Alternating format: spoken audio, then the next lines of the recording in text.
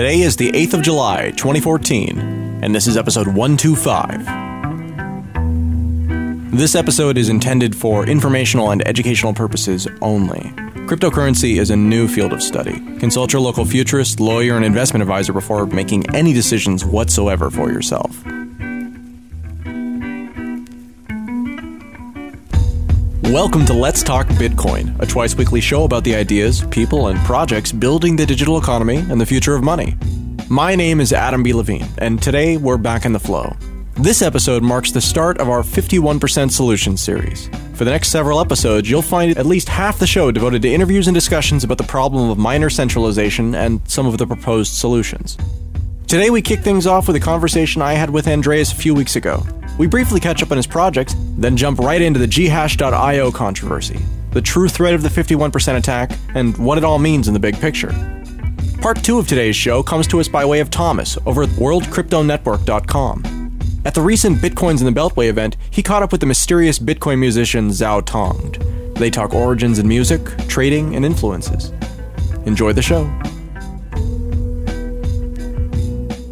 So Andreas, it's been a while since we've had you on the show. How you doing, man? Doing great. It's been rather busy, and I had one of those life events, moving out of a house, which was stressful and time-consuming, but all is well, and I'm really glad to be back on the show. So Andreas, you're working on one of kind of the more comprehensive books in the Bitcoin space, and I know you've been working on it now for coming up on a year, I guess, in a couple of months. Can you give us kind of an update on that for people who are waiting for it to come out? The book is Mastering Bitcoin, and it is being published by O'Reilly Media, which is one of the leading publishers for developers. They have an excellent series of books with animals on the covers called the Safari series. And Mastering Bitcoin is going to come out as part of that. We've already got pre-sales up on the O'Reilly website. And as I promised in the early days, the book is available under an open source license. So it's currently available as an early release draft that people can buy. But it's also available on GitHub, and people can go and read it and even do pull requests and submit issues and make changes to the book as it's being developed and see the development live. The first 4 chapters are already published, and working on chapter 5, which is about transactions. And what I'm looking at the moment to see if the community would contribute various code snippets, recipes, bits of code that demonstrate various concepts that I can include in the book. So I've received tremendous support from the community. So many people have submitted fixes and corrections and added bits of content, and it's going very well. Expected publication is going to be in the fall of 2014. So now's the final stretch for the book. I expect to finish it in the next 2 months. After that, it will be available in print as an ebook, as well as an online download under a Creative Commons attribution license, so that anyone can read it and share it and even mash it up. Andreas, so one of the other reasons why you haven't been on one of the, some of the recent shows is because you're also teaching a class at the Nicosia University. It's a MOOC. So is this something that's available for people at this point? Yeah, absolutely. So the University of Nicosia, which is in Cyprus, has a very broad English language program on a variety of subjects. They have many different departments, including a computer science department. And as a cross-disciplinary program, they offered probably, I believe it was the world's first master's degree on the topic of digital cryptocurrencies. So they call it the MSc in digital currencies. That program started about a month and a half ago officially. If you remember, the University of Nicosia was also the first university to accept Bitcoin payments for its tuition. But they're also teaching a master's degree in cryptocurrencies. And as the precursor to the master's degree, we're doing a massively online open course, also known as a MOOC. This is a course that's offered as a series of presentations together with interactive Q&A sessions with the instructors and quizzes.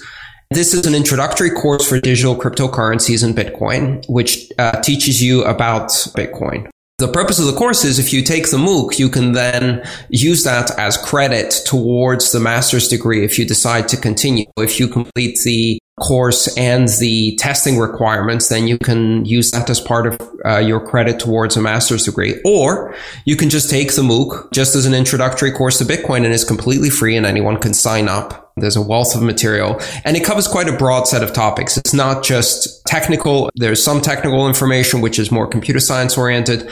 There's some information that has to do with economics and business and finance and law. So it's, again, a cross-discipline course. And I've been teaching, we've covered the first.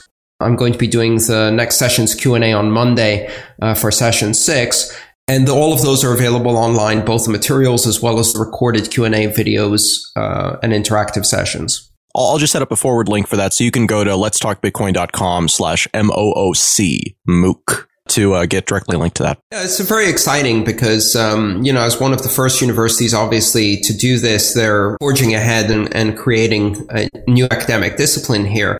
It has been obvious to me, at least from the very beginning of my involvement in Bitcoin, that this is a very important invention in computer science. And it's a computer science primitive, a system for achieving consensus on a distributed system that has many, many broad applications. But it also has many important implications in economics and business and finance and law. So I love the fact that this is cross-discipline course, as well as that it's being taken very seriously as an academic subject for computer science students. Who is a course like this for? It's very approachable, very accessible. It's not just for computer science students, although obviously there are going to be parts of the master's degree that are going to be heavily focused on software development for cryptocurrencies and algorithms and using the consensus algorithm system. But those are elective. So the MOOC itself is introductory. It's very, very open and accessible to all. And it allows people to get a broad understanding over a period of 12 weeks and 12 sessions of what cryptocurrencies are and how they affect these various areas. And it introduces all the various areas. Now, from that point, a student who is interested in a computer science discipline can take a course heavily loaded on software engineering electives, whereas a student who's interested more, for example, in business and finance may take the same master's degree heavily loaded with electives in business and finance. So the course is free. How long does it go? You said that there's another lecture on Monday. This probably isn't going to air for another 2 weeks or so. Well, the first 6 weeks have already happened. So we're about halfway through the course right now, but all of the material exists online. And as soon as the first iteration of the MOOC is finished, I expect we're going to be running another iteration with improvements and keep running that course. So people can sign up now and go back and catch up on the previous material by video and the stored material online, and then they can continue following the course, or they can sign up in the next iteration, or do a bit of both. So it's a very flexible course. Like many of the MOOCs, it's designed for professionals who may not have time to attend all of the sessions, or may not have time to do a classroom type environment, but in this format, they can organize it around their schedule. That sounds awesome. Really cool that you're teaching that. So the rumor going around is that Bitcoin is over, and it's the fault of mining. And we've destroyed ourselves. We've destroyed it all. You know, what fools we were. And it's been sort of interesting because I guess I should back up a little bit. There's been a lot of concern about 51% attacks, as one of the larger pools, ghash.io, has approached and surpassed the 50% mark. And so again, like, that's sort of this magic number in the world of Bitcoin. Since it's a consensus-based reality, if you can control the majority of the consensus, if you can control the majority of the participants, then you can control the consensus and basically do what you want, is the perception. But I think that it's being a little bit overplayed in the way that I'm seeing people talk about it. And Andreas, we've had this conversation in the past. I kind of want to chat with you about 51% attacks.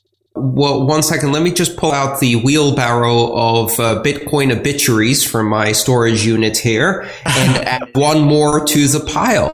This is the familiar cycle of sensationalism and Bitcoin is dead. Bitcoin is not dead. By the way, I think bitcoinisdead.com is still up there. Maybe I can register the domain bitcoinisunderder51%attack.com and redirect it to isbitcoindead.com. And it will just say no. So is Bitcoin under 51% attack? No. This is overblown. The possibility is there now. That's the thing, though, is that it's a possibility. The possibility of being hit by an asteroid is there too, but there's a difference between possibility and probability. This is a possibility, but it is a very, very, very low probability. It is a highly improbable event, given the incentives, the structure, the possible benefits of doing this, and the very, very easy to apply countermeasures against such an eventuality. I think people grasp the 50% number and see it as an ominous warning, as a sign of the end of Bitcoin, which is ridiculous, because there's a very, very big difference between, first of all, achieving 50% of the hashing power in one pool versus controlling 50% of the hashing power, versus even more so, that 50% of the hashing power being in the hands of dishonest miners who control it fully, and then launching a 51% attack, which is the ultimate extreme. And what we've seen is the first of those. We've seen a pool briefly reach 50% of the hashing power, but that doesn't mean that they actually control all of that hashing power. It also doesn't mean that they're dishonest, and it certainly doesn't mean that they're launching a 51% attack. So yes, if there was a 51% attack, now listen, even if there had been a 51% attack against Bitcoin, I dispute the idea that that would have been the end of Bitcoin. I think it might have been a serious crisis in confidence. It might have affected the price in the short term. It may have led to changes in the code and countermeasures, and then Bitcoin would be back, even in the face of an actual 51% attack. And what we have here is nothing of the sort. What we have here is a pool briefly reaching 50% of the hashing power through a collection of the mining power of many, many miners. Yeah, let's step back and start from there. Let's start from, okay, so ghash.io, there are lots of different ways you mentioned here that we can kind of find ourselves in a situation where we have this type of crisis. And it can be because it's a pool that has a large amount of mining power in it, because it makes sense for mining power to pool itself into the largest pool, because it means that you flatten out the variance in terms of how much you're able to generate, how many Bitcoins you're able to generate, since you're hitting more blocks but getting less of each one. So that is in itself a much less dangerous thing than if there was a single bad actor out there that had 50% of the hashing power in a warehouse full of ASICs and, had the intention of doing something malicious. Because with a pool, essentially, as soon as somebody realizes that something like this is going on, all of the people who aren't bad actors, who are just in the pool because it's the most profitable place for them to be, they essentially jump out. And in practice, I think that we've seen that a couple of times. But it's really interesting how we do hover around this high 40% number. Well, as you said, because there are economic incentives that encourage people to participate in pools that are successful. The success leads to some degree of centralization. But this is not centralization of control. This is centralization of the pool. That doesn't mean the pool has control over the destinies of these miners or over how that hashing power is used. They only have that briefly as long as they are supporting the goals of those miners, which are economically viable and the economic advantage of the pool. If they at any time took advantage of that to do something nefarious, it would immediately contravene the incentives of these miners, and they would abandon the pool. Now, what we've seen is even the appearance of risk has led to miners leaving the pool, and as a result, today, if I'm looking at the stats correctly, Ghash is at about 38%. But the point is that people are confused about what you can do if you launch an attack, and this has nothing to do with an attack. Yes, the issue of centralization of ASIC mining is a problem, but it's not a long-term problem. It's usually a short-term problem that occurs in cycles, and we've seen the cycle happen before, and it's usually resolved fairly quickly by market forces. Ghash was one of the first organizations to centralize by creating very large hashing farms of their own and offering those to shareholders, and making it very easy essentially to buy a share in a mining farm that was very, very large. And it's one of the first successful professional mining farms. And guess what? When you are one of the first successful professional mining farms. You get some advantages of being first to the game, but it also attracts other entrants into the market. And we're seeing a lot of other big players gearing up to replicate that model, which means that over time, we're going to see other mining pools also offer professional mining farms and easy to use pools that can achieve quite a bit of hashing power. And again, that will lead to another massive increase in the total hashing power of the network. The bigger the hashing power of the network gets, the less possible it is to shift it with any single player. And even Ghash.io, even though the pool has that kind of percentage, that's not all the farm. That's the mining farm that Ghash.io actually controls, creating an economy of scale that attracts a lot of other miners who are then pointing their mining rigs to this pool and supporting it and taking it even further. If they all abandon Ghash.io, you would see that they have a lot less of the total control of the power. And again, there's a very big difference between having the hashing power and actually using it for evil. And I'm not saying we should trust Ghash.io. I'm saying we should watch very carefully. But even if there was a 51% attack, I don't think that would be the end of Bitcoin. And we're nowhere near that situation. Okay, but let's assume for a second that we are, because a lot of people are concerned that we are near a 51% attack, because even though you're saying that it's incredibly unlikely, the reality is that it is technically possible now, while previously it wasn't. It was possible to try a 40% attack, which is, of course, much more difficult. But, still plausibly you could do it using things like selfish mining and some other techniques we've talked about in the past. But essentially, what could happen? What is a worst case scenario here? If Ghash.io actually does have the ability and they're like, we don't care about the repercussions, we don't care about the incentives, and their miners are like, we don't care about the incentives, we're not going to leave. Let's just assume for a second, 51%, what can happen? I send you some Bitcoin, Andreas. What happens to that? Does anything happen? So it's important to realize exactly what it can do and what it can't do, because I think that's part of the reason there's all of this panic is because people don't really understand the repercussions of a 51% attack. Let's look at the technical repercussions. First of all, a 51% attack doesn't give you the ability to spend other people's Bitcoin. A 51% attack doesn't give you the ability to redirect Bitcoin to another recipient. A 51% attack doesn't give you the ability to steal anyone's Bitcoin. A 51% attack allows the pool operator to rewrite recent history by essentially orphaning a number of blocks that are on the blockchain as recorded.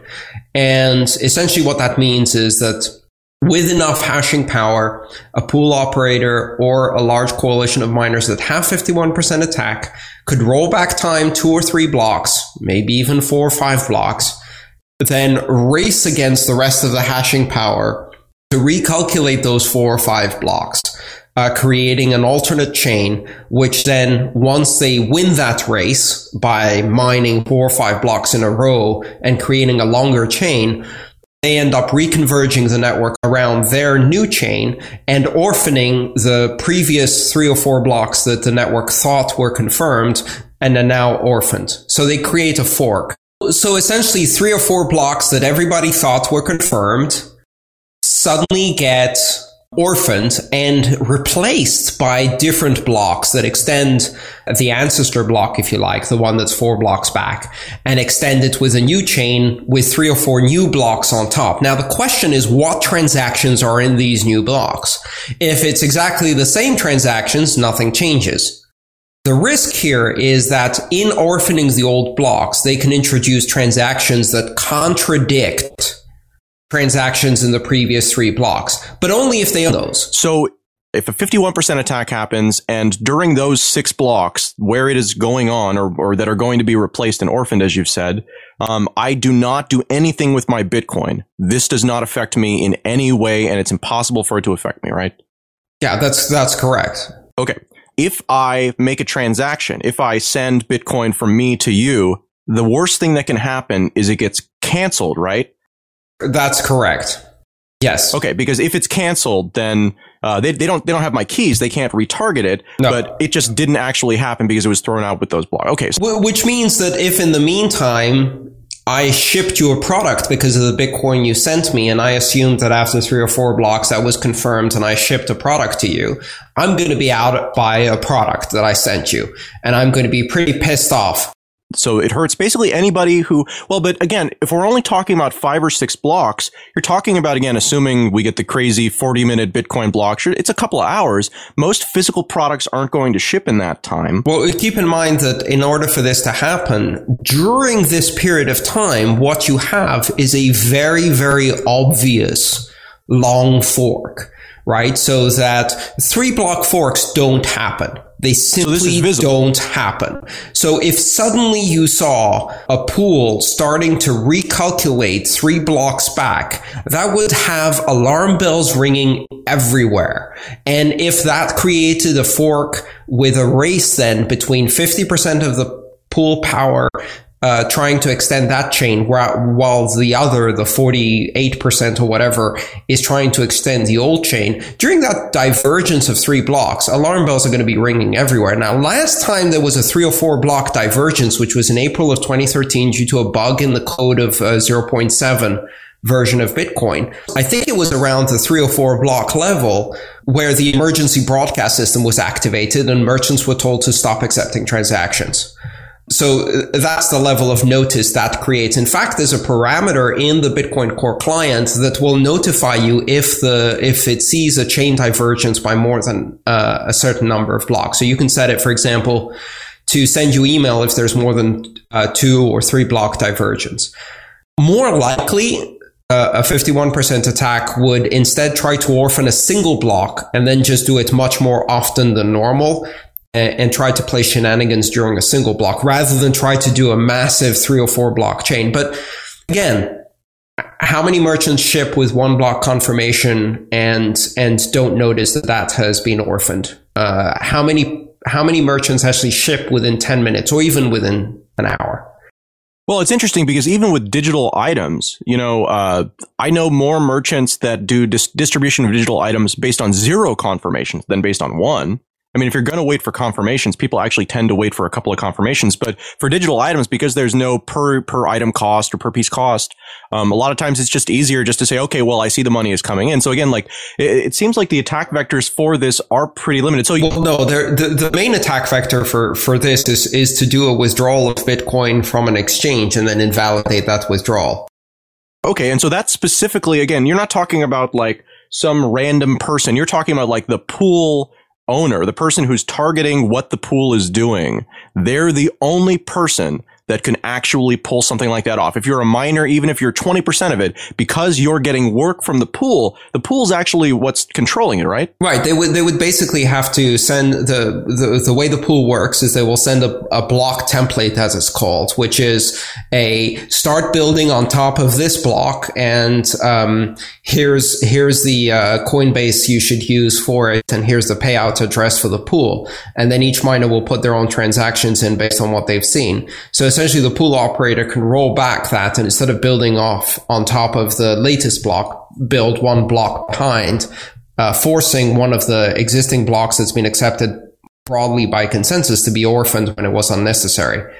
So I believe that certainly in the case of digital items, that might be a concern. So if Ghash wants to use double spend transactions to buy Justin Bieber singles, that might be a strong motivation for a 51% attack. Barring that, there aren't too many things that you can do with it. So, well, there are. There's one more scenario. Let's talk about the other scenario. The other scenario is to use this to do a denial of service attack, which means that you purposely invalidate blocks mined by other pools, essentially shutting other pools out of the market. So that's a kind of hostile takeover, aggressive action against the other pools, making the other pools unable to mine blocks, because basically what that would mean is anytime, say one of these pool operators sees another pool successfully mining a block, right, with a minority power, purposefully retarget the mining to the previous block in order to orphan it, thereby essentially getting 100% of all of the blocks mined by that one pool.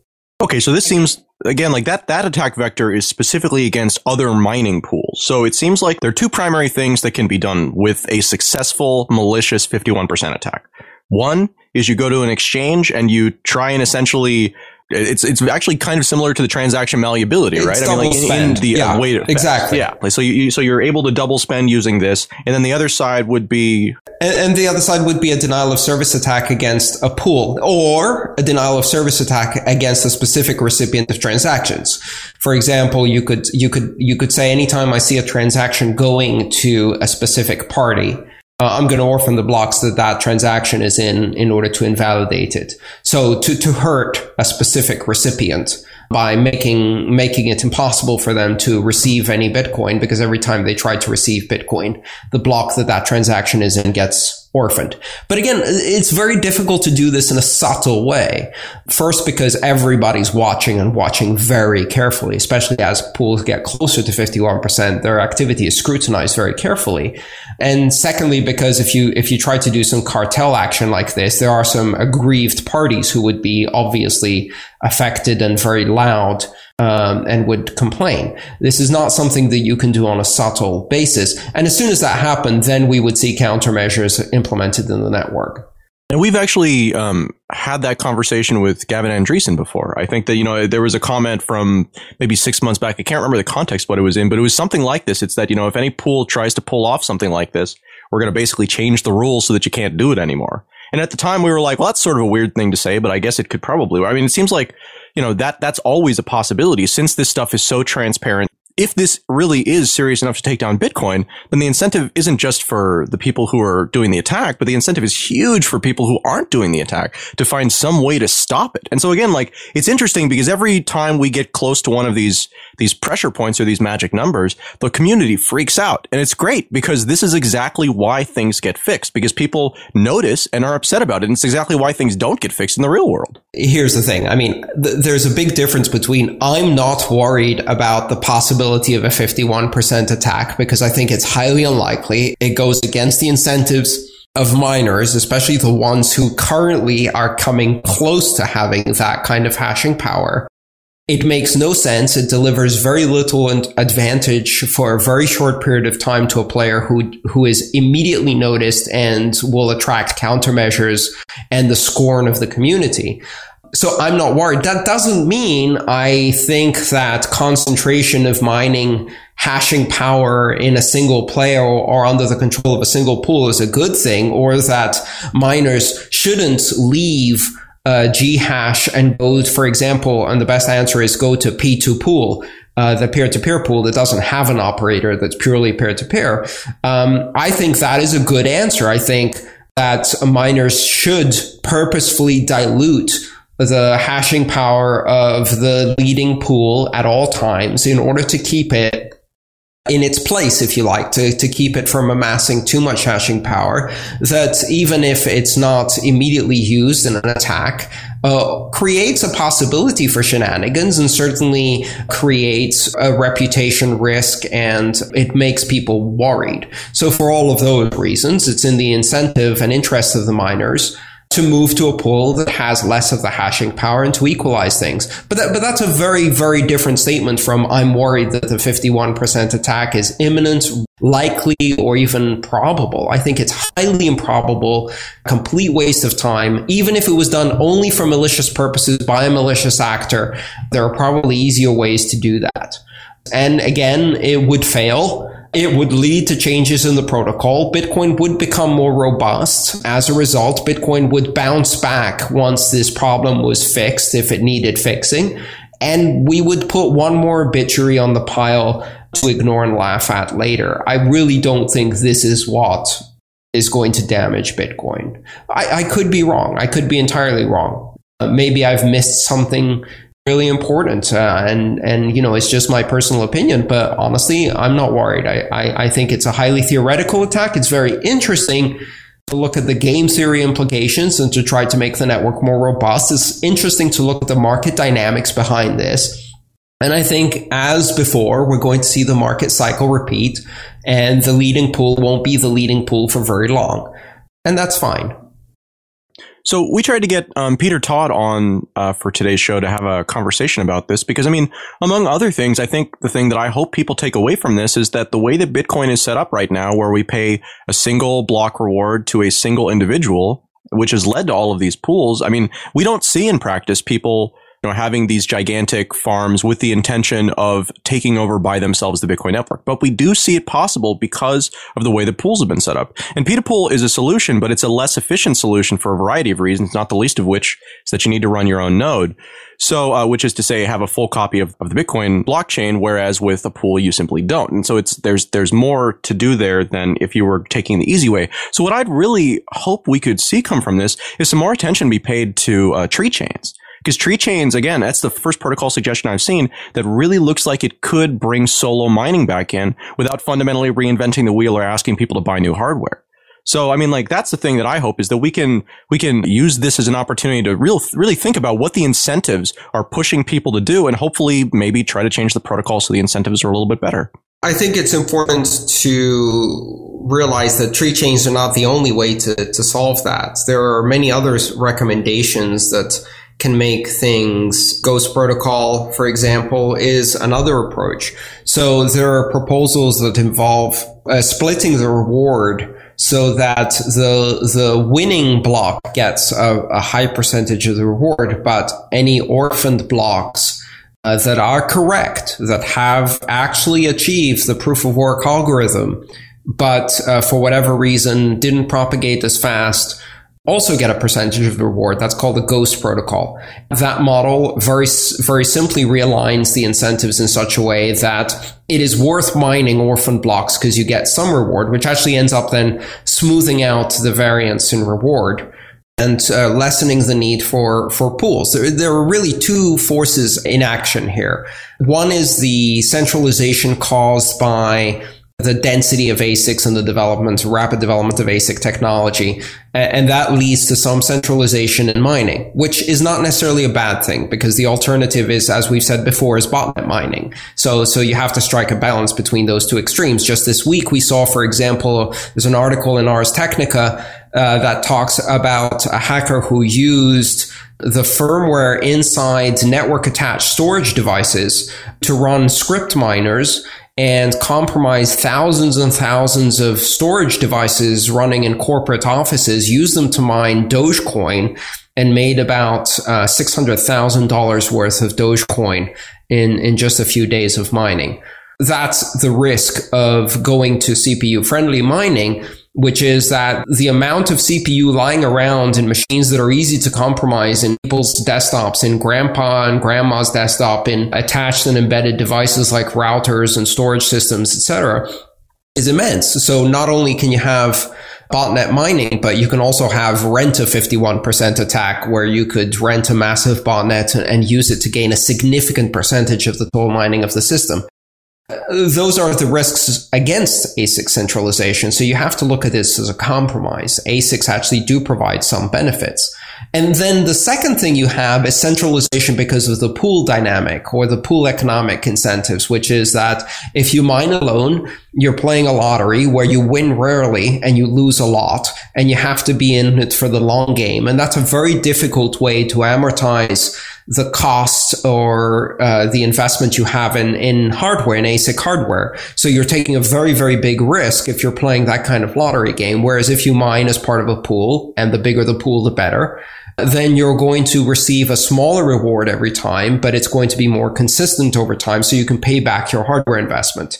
So that leads to centralization of pools. And again, these two issues have two different sets of solutions. But at the moment, I don't see the huge panic to start making changes to the protocol. I think it's important to realize that a lot of the alternative proof of work schemes that are being proposed and the alternative protocols that are being proposed are fundamentally untested, whereas Bitcoin's proof of work has persisted for 5 years, has been extremely successful at resisting attacks. And while we're talking about these theoreticals, it continues to remain the most robust consensus algorithm, the most highly scaled consensus algorithm by several orders of magnitude, and the best proof of concept we've ever seen in this environment. And all of the other contenders are great in theory, but none of them has been tested at this scale, so we don't know how well they're going to work.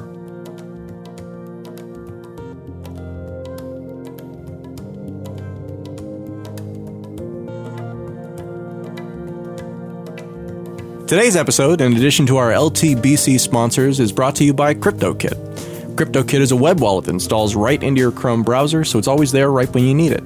It also has a built-in encrypted email client using PGP, lets you control your private keys as a brain wallet, and just generally is free and awesome. Check it out over at CryptoKit.com. Today's top LTB coin sponsor, with a high bid of 10,000 LTB coin, is CoinFire.cf. CoinFire.cf is a newer crypto coin news and commentary site. Quoting from their page, CoinFire was started because I got sick and tired of reading reviews on sites that were full of advertisements, dishonest statements, and news that was just posted to create link bait. End quote. This is a very familiar urge for me, folks, and I wish Mike all the best over there. Taking a look at the front page, actually I was surprised to find an article about a 24-hour Bitcoin radio station that'll be launching soon and of which I was completely unaware of. Now I just need to get CoinFire to move their site onto the LTB platform. Just kidding. Or am I? No, I'm not. Our second sponsor for episode 125 is actually a donation sponsor. Brian Cohen of bitofthis.com asked us to highlight the Bitcoin Foundation, so let's take a little time to chat. The mission of the Bitcoin Foundation is threefold: standardize Bitcoin, protect Bitcoin, and promote Bitcoin. This means that, in practice, they put on occasional conferences, occasionally interface with government bodies who misunderstand what they can or can't do with Bitcoin, and basically act as the public-facing voice for those looking for answers from an institution they would recognize as being legitimate. Say, for example, if you trust a foundation more than you trust the internet. That's not to say the foundation performs a function that couldn't or isn't being performed elsewhere, but they are doing meaningful work. Recently, they announced their 6th international chapter, put on their recent Amsterdam conference, where Let's Talk Bitcoin was pleased to win the Most Informative Podcast Award. I'm not actually sure if we've mentioned that on the show. And there's a lot more too I don't have time to get into here. If you'd like to support their work, the cost of becoming a member is $25 payable in, of course, Bitcoin. If you'd like to learn more, visit them at bitcoinfoundation.org. And if you'd like to use your LTB coin to sponsor the Let's Talk Bitcoin show and have me spend a little time explaining your project on an upcoming episode, head over to letstalkbitcoin.com and select Sponsor from the LTB Coin Rewards Program menu. Once a project wins this, it gives me an excuse to learn about the project and share my thoughts on it with you. So on the other hand, you have no editorial control whatsoever, but then again, it's not really an advertisement because of that, so it's almost certainly more useful to our listeners, and if your project is actually neat, I'm going to say nice things about it. Either way, there's no work to you for doing it, unlike a standard advertisement spot where you have to give me a script. Anything I don't want to talk about will be refunded. Basically, that's just gambling, adult content, and anything that smells like a scam to me. Don't ask me to talk about penny auctions. So we're done. Thanks for paying attention during the part of the show that pays the bills. And now, the Mad Bitcoins interview with Zhou Tonged.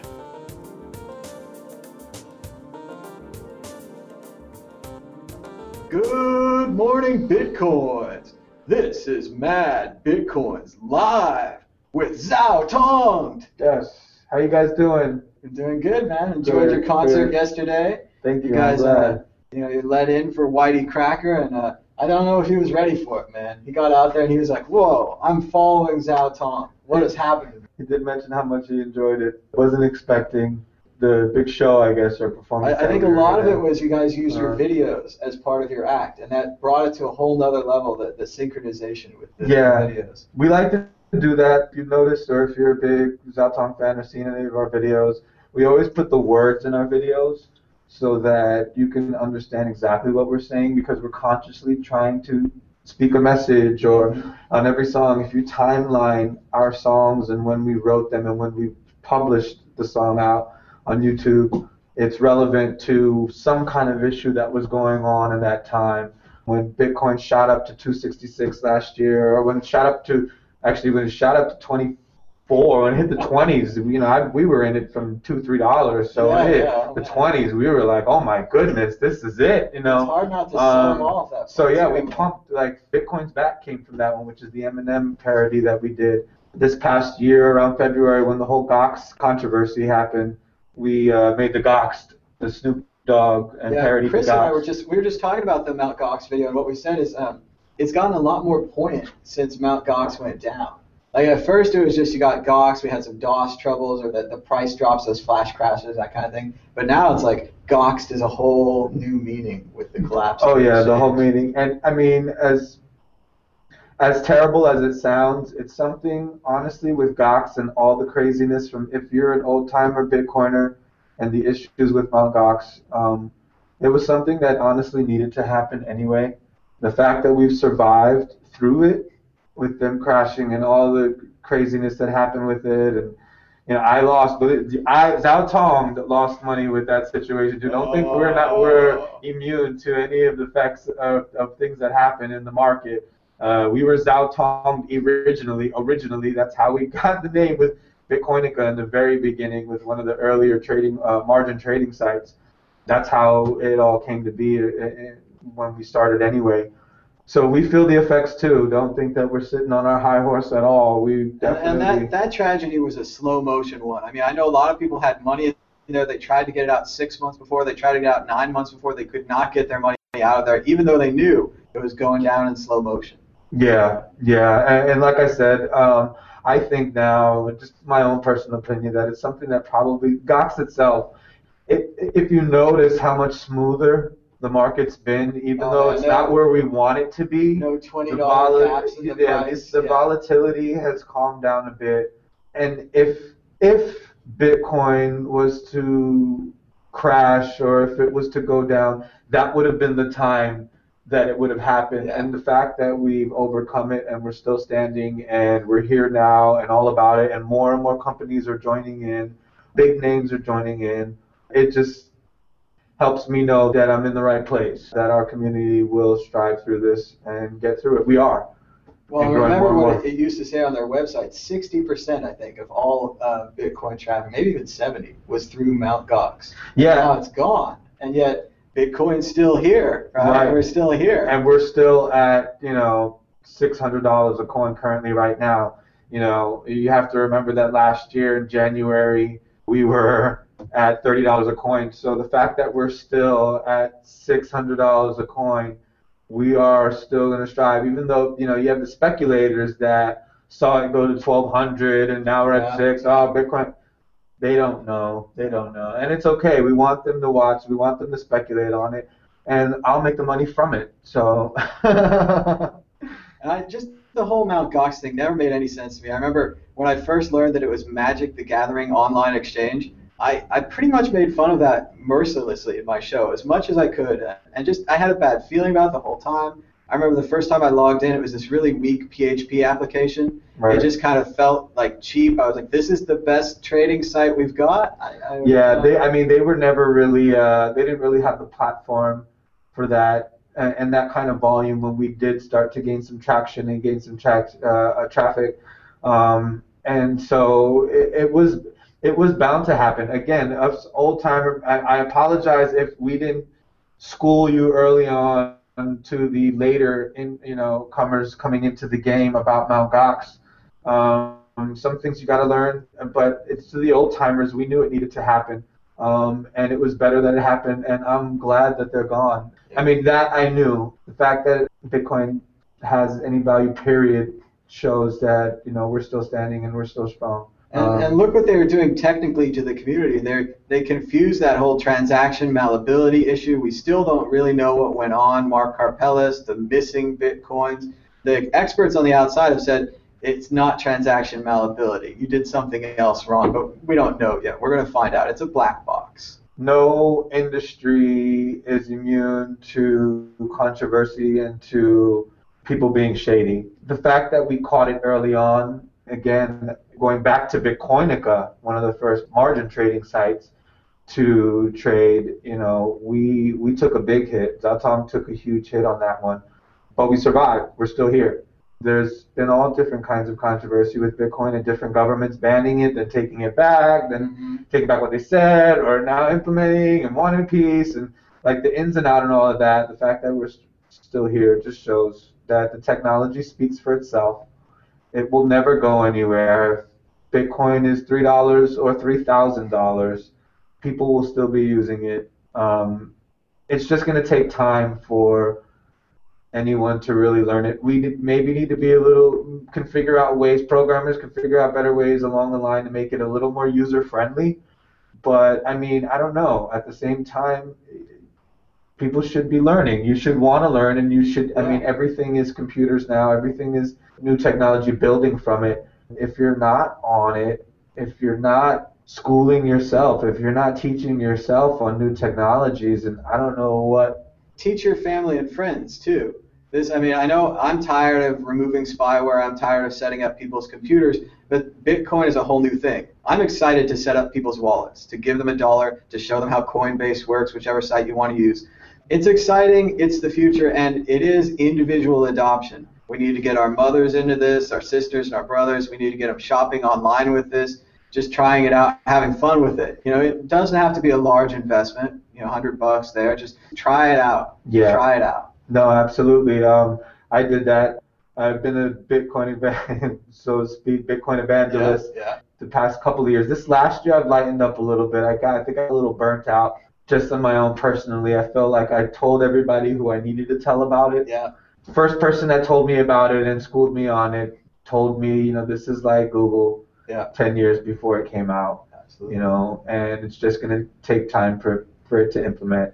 And the person that told me that this technology is amazing and will do amazing things is probably, in my network, one of the smartest people I know. And computer scientist, computer engineer, dissected the protocol, looked at the ledger, and saw that this was really going to be something. So, you know, it's like that wise man telling you something, you know, telling you that, you know, hey, buddy, time to try this out. And so we've been in it right around after it switched from mining with your CPU to mining with graphic cards. I remember my buddy calling me, telling me, bro, I need graphics cards. Would you please send me that? And was building his own units himself to try to mine for these coins. And like, again, this is when we were at a few dollars a coin. And it was, everybody was, you're trying to scream, but nobody really listens anyway. They do, but for the most part, until they see it for themselves, people are seers before they believe, then believing, and then seeing.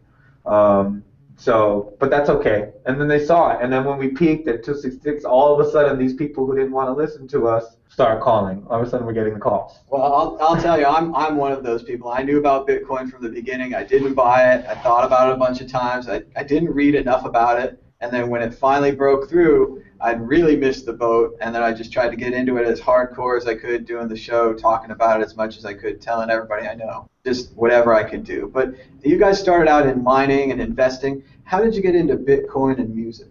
Started with mining, and then a lot of people seem to buy the mining cards instead of just buying the Bitcoin, and we all seem to regret this. Even we bought, you know, a few miners in the last year or so, and we should have bought the Bitcoin. So I don't know, how was that? Yeah. Well, if you were buying miners last year, it was kind of too late to buy miners. Honestly, we were lucky to take advantage of the first couple of batches of the ASIC miners that came out. Nice. But I mean, even those miners now today, they're really just paying for the electricity right now. Yep. But yeah, we did try to take advantage of it. So in the beginning, to get back to what you were asking, we started mining, and along with mining, learned, my buddy is a trainer. Tonged there's two of us, pretty much two of us. I'm the artist and the writer and the musician. My buddy does videos, and he's the brains behind Bitcoin itself. He's the one that pretty much schooled me. He's nice. He's my Splinter to you Teenage Mutant Ninja Turtle lovers. He's my Mr. Miyagi to you Karate Kid lovers. And like I said, smartest guy I know. So started learning how to trade, or learning to trade, the skill of just trading itself with him, back with Mt. Gox and back with Bitcoinica. And if anybody knows about trading, you're watching the markets 24/7. Back then, the volatility was crazy, even in these small numbers. So you're constantly watching the markets all day, all night. I've got two monitors up. I'm looking at these different graphs. I'm watching the trends. I'm trying to loosen up the time. We're all musicians as well. I'm a music composition major. We were just watching the graphs. It started with just the two of us just hanging around goofballs, listening to music around the time when being Zhou got coined as an actual term. We started using it a lot. I don't know if we coined the term or who actually coined the term, but I know that we took it on early on when we were part of that pool or network of people that was using the term. So we have rights, or had rights to take it on and do something with it. And how it started was we didn't take on the name of Zhou. We just put out 2 songs. Mm-hmm. And the first song was about being Zhou, and it was about not having enough money to back up on your price that you bought in at and getting liquidated, and how that happens, and you just got Zhou. We were singing about what was happening to you. Yeah, no, we were singing exactly what happened to us, because, again, we're goofballs and just computer geeks and musician geeks. So with that, I started just playing around. I took a reggae song from Sister Nancy, Bam Bam, and I took it and turned it into You Got Zhou Tonged. Yeah. Took Lauryn Hill, Lost Ones. She's got a song called Lost Ones, and I turned it into Lost Funds, where you lost your funds by getting Zhou Tonged. And the community loved it. I didn't know it was going to turn into all of this. It was going to be a big We thing just put some songs out, and the community loved it and wanted us to do more. So every couple of months, we would put another one out here and there, and anything relevant. Again, some people will tell you if you follow certain things online or follow Reddit. Some people will tell you if you want to know about Bitcoin, just listen to Zhou Tong's songs from the beginning to end on the timeline of when we started the first songs to the very last song that we put out, and it'll kind of school you in a fun way on Bitcoin. I think I've done that. I pretty much went back and watched the songs in order, and definitely by the time you get to hold for the longest time, your ideas have changed. You're not talking about trading, you're talking about holding. Right, that was the other thing. It changed from, definitely the trading was in the beginning, and then again, so we got Zhou Tong quite a few times, totally. The next time when I had a chance to invest, I wanted to just hold. Yeah. I just wanted to hold on to them. I knew, again, I didn't want to lose this. I knew the technology was going to be there, so I didn't give up when I got Zhou Tong. Don't give up on this technology, because this technology is going to be unstoppable in the next 5 years. You just have to be patient.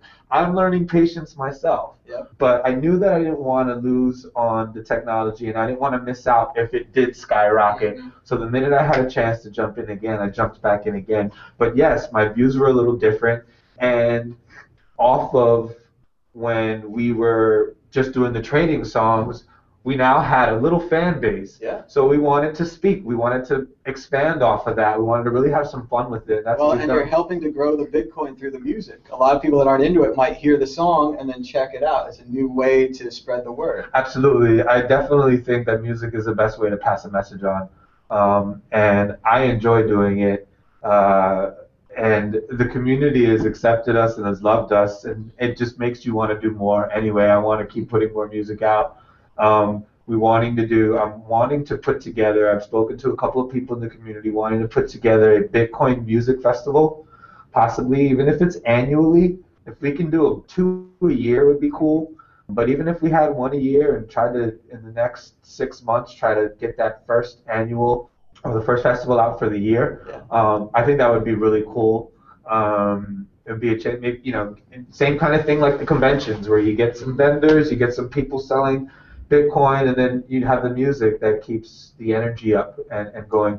I mean, we've already, we've got a few musicians already in the industry.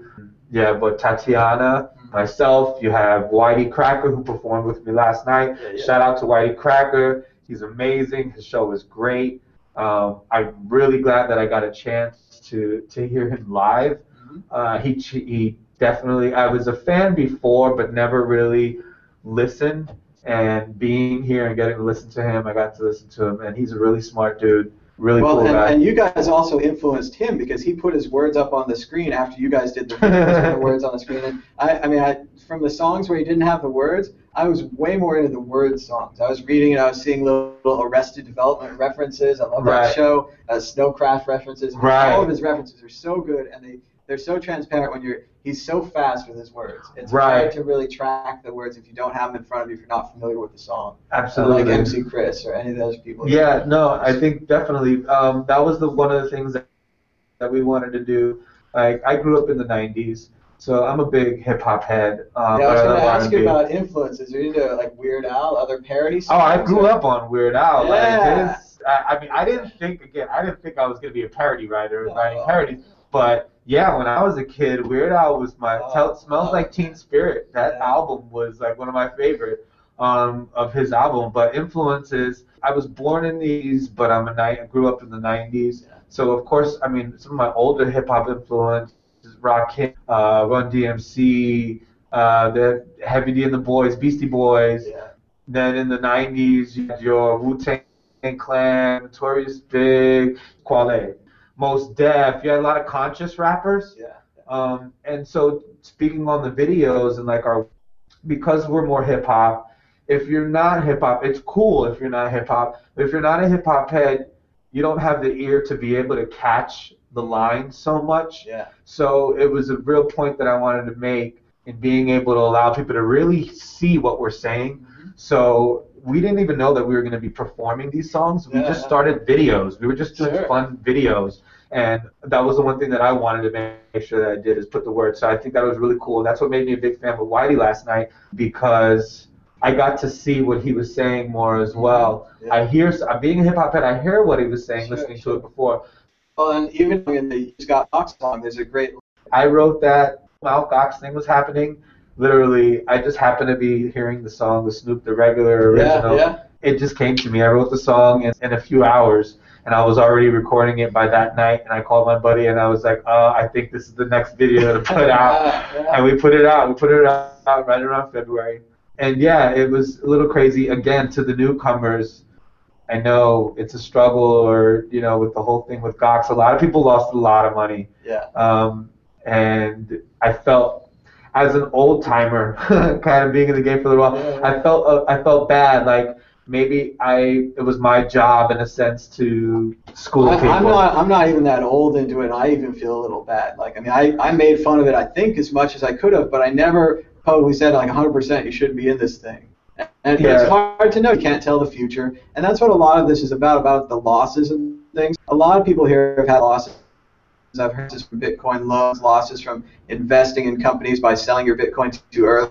Everybody's gone up and down. That is about learning and about getting older. Just Bitcoin makes you learn so fast. Definitely. I've already lost a couple of minor fortunes, and it's been a year. Not hundreds. People have lost. And my thing would be, when it comes to investing, smart investors, invest all in one thing. And my advice is, believe in the technology and believe in the coin. If you believe in a company and you want to invest, that's fine. But at the end of the day, believe in the coin.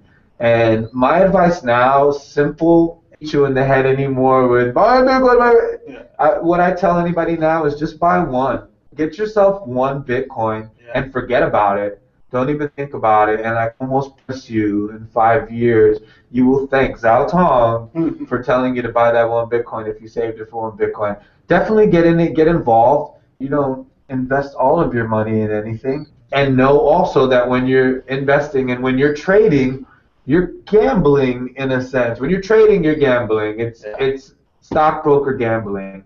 You're going to have some gains and you're going to have some losses, but expect losses and hope for gains. Believe me, we lost.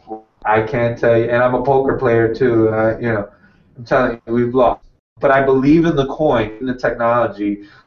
I'm not going to let it get to me, although I'm sure some people put a lot of money into it, and they put their money into GOT. Again, something that made me feel bad not being the one to spread the message on cold storage, putting it on your own wallet. It's hard to wrap paper wallet. Nobody's even ever rapped about money, period. Like, we're rapping about a particular money, and again, I like to say a technology. I don't like to say that it's just money, because it's not just money.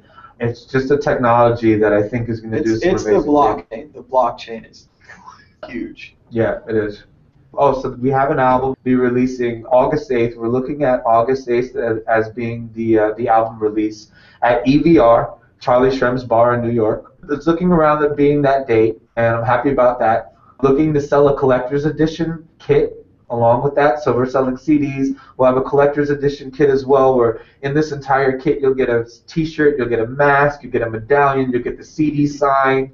You'll get a USB drive with all of our media, because we've been written about Attic, Yahoo Finance, Quartz, Reuters has written about us, Urban Dictionary. All you have to do is look up Zhou Tong, then you have one of our first songs on the Zhou Tong they're talking about us. We're in the Urban Dictionary. You'll get all of our videos on it. We're looking to do that. Keep an ear out for that. And that definitely is the wave of the future, a collector's edition type package, something for the fans. The music's kind of available, but that kind of a package you're going to want to pay for. You're going to want to keep it like your one Bitcoin. You're going to want to keep your Zhou Tong collector's edition package. Maybe a nice shelf for it. Maybe buy two. You buy two. You open one up, have some fun, and you keep one sealed. But yeah, that's what we have in store, and all types of music. There's a Wilson Phillips song that you're going to hear on the CD that I'm sure you haven't even heard that name. No, I like Wilson Phillips. I have an album, but there's a lot of catchy tunes on there. Yeah, you're going to hear some Wilson Phillips. You're going to hear some, you're going to hear some joints. And I never expected you to mention Wilson Phillips. People are going to make fun of me for saying that album. I am a Wilson Phillips fan, so we're together. They're going to talk about you. They're going to talk about me too. Then, man, Bitcoins. All types of music, anything that comes to mind. I just realized what song you're going to do. Is it "Hold On" for One More Day? Do you guys have a website? I think you do. The website currently right now, www.zhoutonged.me is the website. We're not selling merchandise as of yet.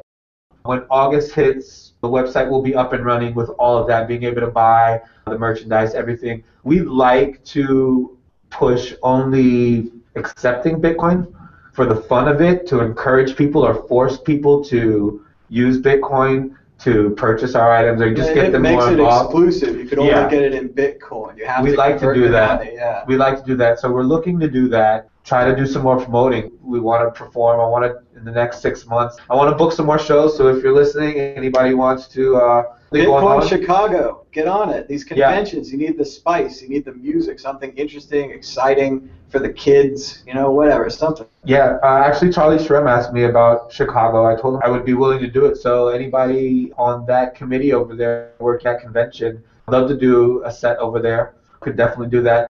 Last couple of years, we've kind of been a little more mysterious and have not really shown face so much. That's something that we want to change a little bit this year, taking Zhou Tong to the next level. We want to be with the fans. I want to be with Bitcoiners. I want to be involved. I want you guys to see me in more of these events. I want to do some more shows. Anything that I can do to help promote, because like we said before, music is an easy way to send a message out. So for any event, even if it's a small event, I'm willing and open to do anything in the Bitcoin community that they would like me to do or need me to do to help out. I'm all for it. Have you ever thought about playing Bitcoin meetups, maybe something like that? It's kind of small time, but... Yeah, absolutely. I'm working on something now, booking a show at the New York City Bitcoin Center where they trade. Sure. I'm supposed to be speaking. Then we'll have the album release party at EVR. And the next couple of months, just plug in some more shows. If we can get this festival going before the weather gets bad, that would be amazing. Again, anybody interested in putting something like that together, we're going to be doing that as well. Zhoutong.me, again, is the website. Follow us on Twitter at Zhoutong, straight, one word. Definitely shout us out. I love this community. I love Bitcoin. I love everything about it. I think this is our chance and our generation. I like to feel that most of us Bitcoiners are the younger professionals, late 20s, early 30s, late 30s, kind of our generation. This is our chance to really make a difference in our world in general. If you're looking for a cause, this is your cause. And it's a positive cause. A lot of the previous causes I were in were negative causes, reactionary causes. This is positive. There's tons of space for everybody. You can branch out, do what you want to do, music, programming. I make web shows. Whatever you want to do, writing, get involved in the Bitcoin. Yeah, absolutely. Get involved. It's not going anywhere, so know that. And if you heard it from anybody, hear it from me. So don't be scared about these prices, even if you're seeing, honestly, where we are now and where it's going. Anything under $1,000 is a good price for Bitcoin. We're at some cheap prices right now. Take advantage. Get yourself one and study. Look it up. Learn how to transfer it and send it from one wallet to another. Learn the technology. When computers first came out, now you know, in the 90s and the internet, nobody really knew too much about it. Only the ones that did took advantage. Yeah. Where they are now, doing well, sitting pretty. I'm pretty sure anybody with any of these early investings. With Bitcoin, it is as well. That's it. I love music and I love Bitcoin, and I love that I was able to put the two together, and we're having some fun with it. It keeps it fun. It keeps the community lighter. I guess a lighter feel. You know, not so much science and math. You know, yeah, because it is very technical. I just feel like it's a way for us to outlet and help you guys release a little stress, because we went through it too, and now we have songs about it. So if you lost money in Mt. Gox, play the song, man. Might help you put a little smile on your face, because we all went through it. Originally, when we lost our money to Bitcoin, the Bitcoinicas major wallet was sitting on Mt. Gox while Bitcoin was in liquidation, and now Mt. Gox is gone. Like I don't think I'm ever going to money again, which is quite a bit. But I'm not giving up. I'm not going to give up on the technology or Bitcoin. I just give up on, it's a loss. But it's a huge learning lesson. Huge learning lesson. Well, this has been a great interview. I'd like to thank you very much for being on. Absolutely. And very much enjoyed your show. It's been a great conference, Bitcoin in the Beltway. And until next time, bye-bye. Take care, guys. Thanks for listening to episode 125 of Let's Talk Bitcoin. Content for this show is provided by Adam B. Levine, Andreas M. Antonopoulos, and Thomas Hunt.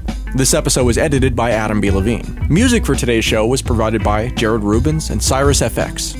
Any questions or comments? Get involved over at the forums at letstalkbitcoin.com and start earning some of that sweet, sweet LTB coin for yourself. I'll see you there.